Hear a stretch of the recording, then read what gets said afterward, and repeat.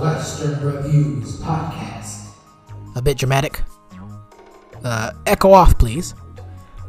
Welcome! I'm the Western Wonder, and boy, are we in for a movie today.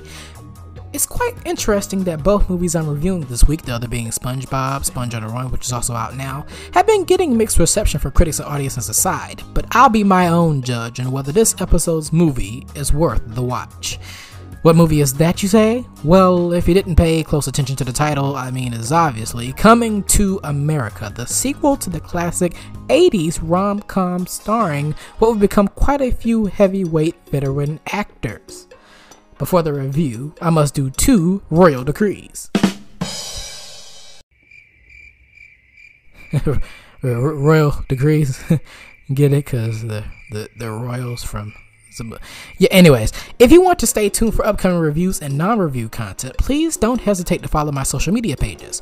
On Twitter, you can follow me at reviews_western, and on my Instagram, you can follow me at Western Reviews Official. All kinds of updates and other bits are located there.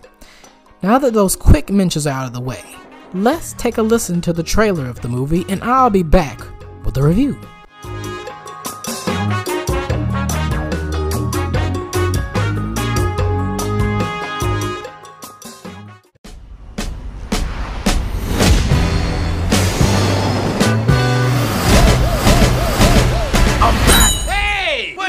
Back here, Mufasa. Say it again, feel right in his... I've just discovered that I may have a son here in this land. How much child support is she getting from? The king pays no child support. No child support for 30 years and you came back?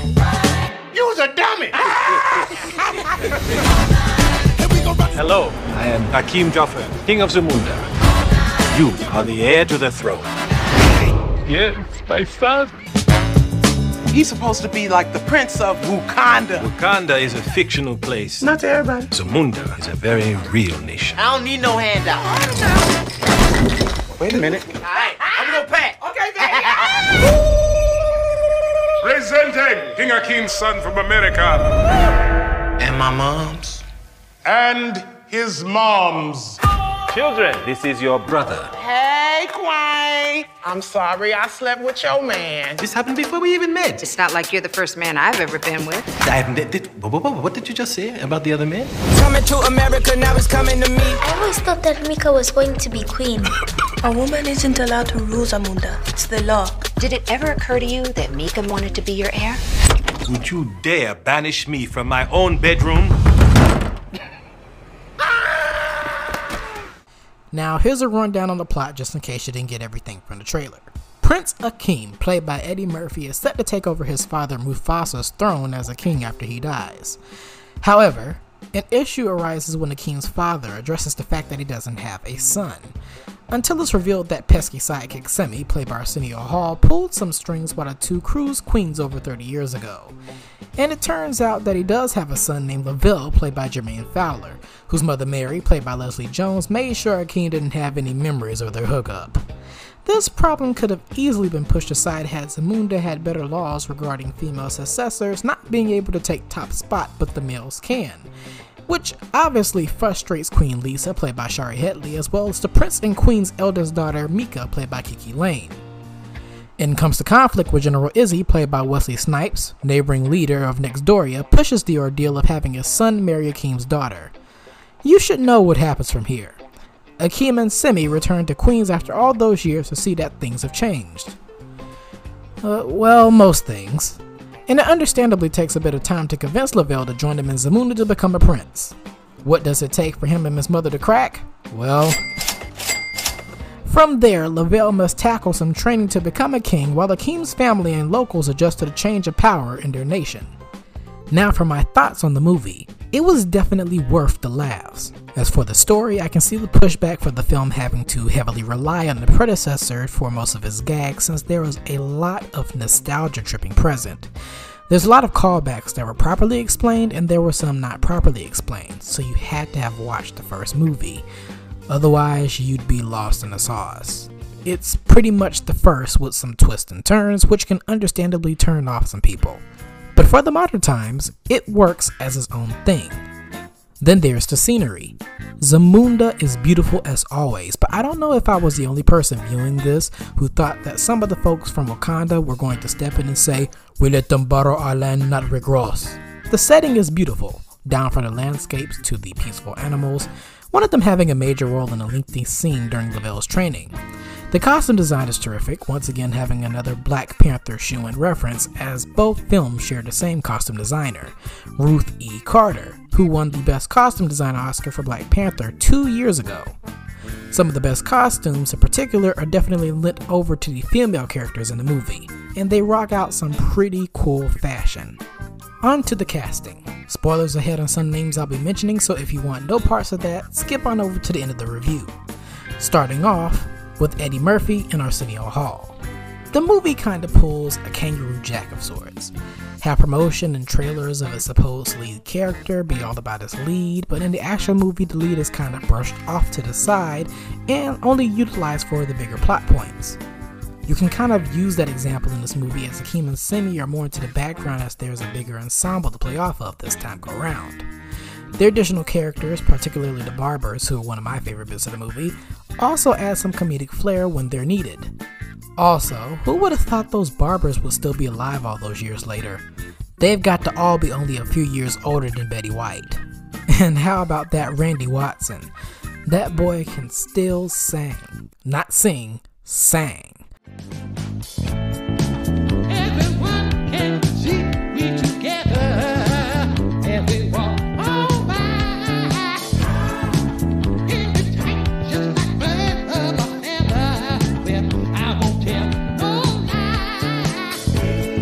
All of the people around me, they say, can they be that close? Just let me stay for the record. That boy good. Also, the makeup on Murphy and Hall's additional characters, including the latter's brand new fourth character, a bumbling witch doctor who's in and out of the story as well, looks just as eye-catching as the first. Then there's the ensemble cast, both old and new. The old players, from John Amos to James Earl Jones, do their best to add their parts to the story.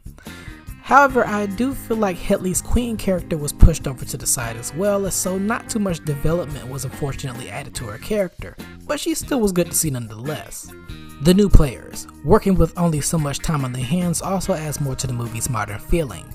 Jermaine Fowler as the down-and-out but soul-searching brother from Queens who is too New York for Zamunda's liking at first can be relatable for some who may have experienced issues with being accepted into a certain group of society. Not to get deep here, but he was funny and you could feel his character's problems just as much as you can with Kiki Lane's Mika character. Speaking of, Lane was another delight in this movie as the fearless, strong eldest daughter, and always knew how to take charge of what's right. Leslie Jones was hilarious as the mother of the prince, who of course has to work her way to friendliness with the queen. Her costumes were terrific in this film just as much as the other female characters, and I hope for her sake that she was at least able to take one dress home with her. Maybe not. Nazamo Mubada. I hope I pronounced that name right, forgive me if I didn't, also played a terrific love interest in the movie who wasn't too harsh on Lavelle upon his arrival. Hopefully she'll break out and be in bigger movies soon. Pandemic be willing, by the way. Tracy Morgan as Lavelle's Uncle Reem was also good for his time, even if there wasn't much to work with his character either. Somebody I would have liked to see in the uncle role had they still be alive nowadays is Bernie Mac. And this is no offense to Tracy Morgan, but the uncle persona would have fit Mac like a glove. Anyways, the one actor who definitely steals the show, the scenery and the money residuals is none other than Mr. Wesley Snipes. I mean, a terrific performer who has countlessly proven himself to be top notch. His General Izzy character is snarky yet humorous, and his walk reminds me of a giddy Nino Brown who just cleared a check. Or a head. There's quite a few cameos in there as well, especially in the King Mufasa Jafar funeral sequence, from Morgan Freeman, who's presiding all these things, kinda like a master of ceremonies of sorts, who introduces performances from Salt and Pepper and Vogue and Gladys Knight. There's Rick Ross in the background looking for pears, and as I mentioned earlier, I'm sure he had a part because the film was largely shot in a spacious Atlanta home. I guess that recent Eddie Murphy joke he did as Mr. Robinson from SNL comes full circle. It's like a magic trick. White people pay a lot of money, and then poof, all the black people are gone. But where do they go, boys and girls? Back to where they come from, of course. Atlanta. There's beautiful Teyana Taylor feeling devoid of the whatever you like gag from the first, who also has some beautiful costumes. Plus, there's plenty of familiar faces from Africa as well in the acting and music biz. It's pretty much a cast extravaganza. So, for my overall verdict, not too shabby of a movie. In numbers, an 8 out of a 10. Did this movie top the original in any way, shape, or form? Absolutely not. Say it again. But it has a nice modern spin on modern times that shouldn't offend too many audiences. Well, except for those who actually saw the movie in their younger days, who might say that this might ruin their childhood, which I understand, and a few concerned African citizens who are hoping that the movie isn't depicting them as all over the place in the crazy scale, which is also understandable. Lively scenery, lovely dresses, and a big ensemble cast drive this movie to overall make it be a family reunion. Hey, who we introducing? Who we introducing? It's a king and his fam that don't look fancy with their glam. I'm the Western Wonder, and I hope you enjoyed this review.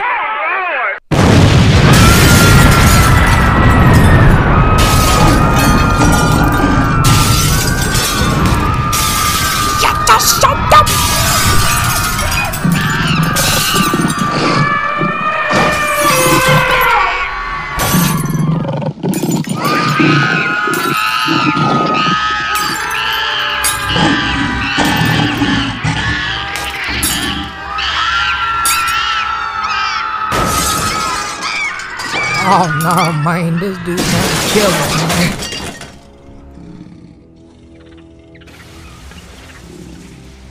Oh, brother. Jeff, what on heaven's earth did you bring back from your African trip? Oh, nothing but a lovely surprise for you. Oh, what's the surprise? A chaotic, ransacked building?